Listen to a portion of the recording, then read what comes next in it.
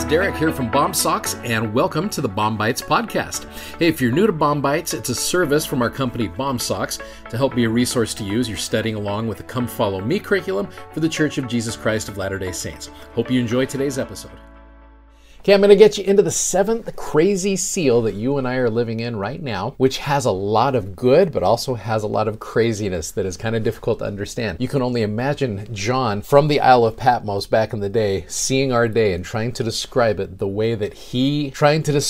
in only the way that he knew how. For example, you get into chapter 9, and what happens is the chapter heading says, John also sees wars and plagues poured out during the seventh seal and before the Lord comes. Now, you get into verse number 2, and a lot of people talk about these particular verses here, and this is just one way that it could be interpreted. And he opened up the bottomless pit, and there arose a smoke out of the pit, as the smoke of a great furnace, and the sun and the air were darkened by reason of the smoke of the pit. And there came out of the smoke locusts upon the earth, and unto them was given power, as the scorpions of the earth have power. You go down to verses 7 through 10, and the shapes of the locusts were like unto horses prepared unto battle, and on their heads were as it were like crowns of gold, and their faces were the faces of men. And they had hair as the hair of women, and their teeth were as the teeth of lions. And they had breastplates as it were breastplates of iron. And the sounds of their wings were as sound of chariots of many horses running to battle. And they had tails like unto scorpions, and there were stings in their tails, and their power was to hurt men 5 months. Okay, this is weird. In fact, a lot of people have drawn pictures of this. Check out this picture right here. If you're viewing this one, this is kind of cool. That looks weird. I would freak out as well if I saw that thing coming towards me. Now, remembering that John is seeing warfare in our day, how do you describe, a helicopter coming in with faces of men that can sting people like scorpions, and you've got this huge stinger that comes out like a tank or something like that there? So John sees this modern warfare, and he's describing it as best as he knows how. Again, that's just one way that it could be described here, but John sees our day and describes it as best as he knows how. Chapter 11 is one that gets a lot of people confused as well, and there's not a lot of information we have here, but it says, in the last days 2 prophets will be slain in Jerusalem. After 3.5 days, they will be resurrected. Christ will reign over all the earth. Now, what's interesting, with this in mind, you go to section 77 of the Doctrine and Covenants, you go down to verse number 15, and it says, what is to be understood by the 2 witnesses in the 11th chapter of Revelation? Well, the answer is that they are 2 prophets that are to be raised up to the Jewish nation in the last days, at the time of the restoration, and to prophesy to the Jews after they are gathered and have built the city of Jerusalem in the land of their fathers. So, Bruce R. McConkie said this about these particular men. It said, who will these witnesses be? We do not know. Please keep that in mind. We really don't know. Except that they will be followers of Joseph Smith, that they will hold the Melchizedek priesthood, and they will be members of the Church of Jesus Christ of Latter-day Saints. It is reasonable to suppose, knowing how the Lord has always dealt with his people in all ages, that they will be 2 members of the Council of the 12 and the first presidency of the church. But as you look at this, there's going to be a lot of people during this time period who will have difficulties because of their testimony. And it's going to become a difficult time to be able to be a member of the church, to share that testimony for fear of what could happen to you. Now, I love what President Nelson taught several years ago about this idea of just what happens when you get that fear and you're scared to share the gospel. I love his message right here, so go ahead and watch this.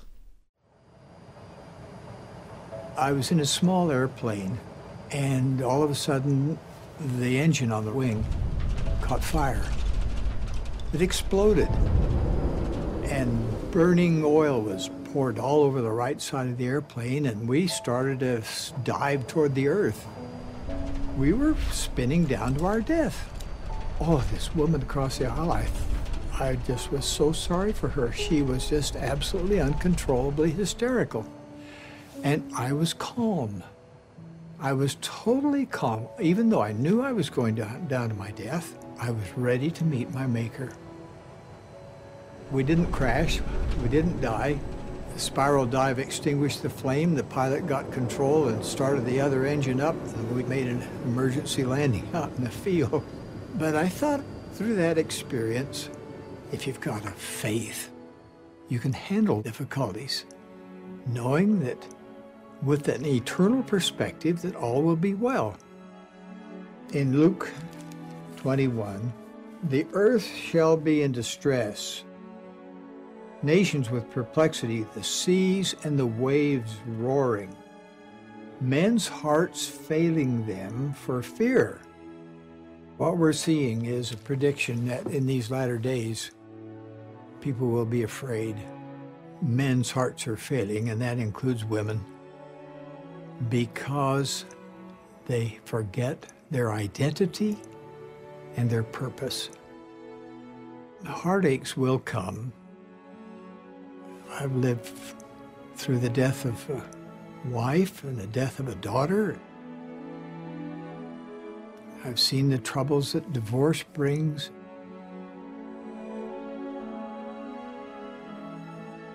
Children or grandchildren go astray. Disability, illness, injuries. To the individual who is weak in the heart, fearful in the heart, be patient with yourself. Perfection comes not in this life, but in the next life. Don't demand things that are unreasonable, but demand of yourself improvement. As you let the Lord help you through that, He will make the difference.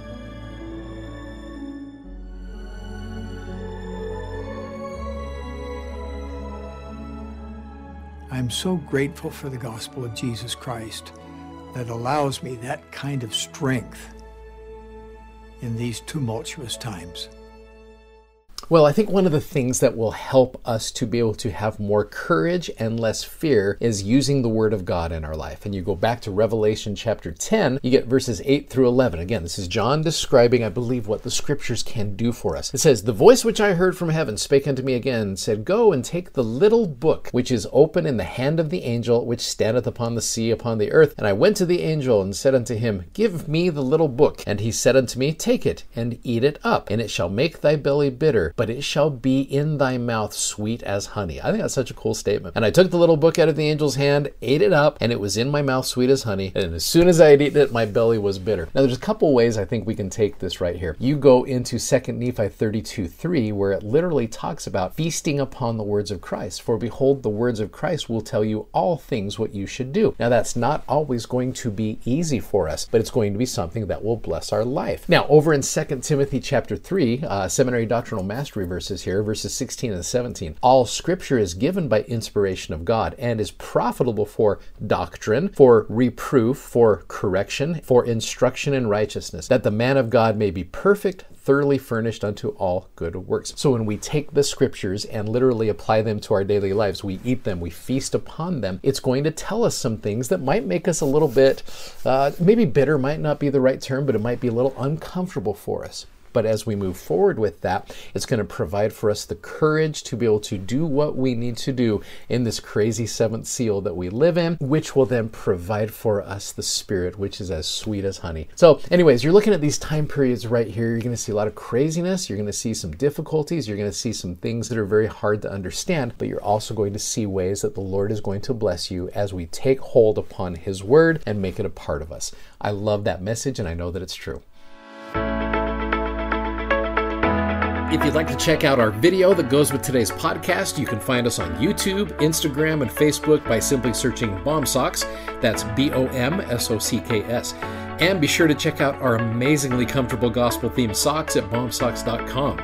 Thanks for listening, and hope you'll join us again for more episodes of BOM-BITES. Godspeed, and have a great day.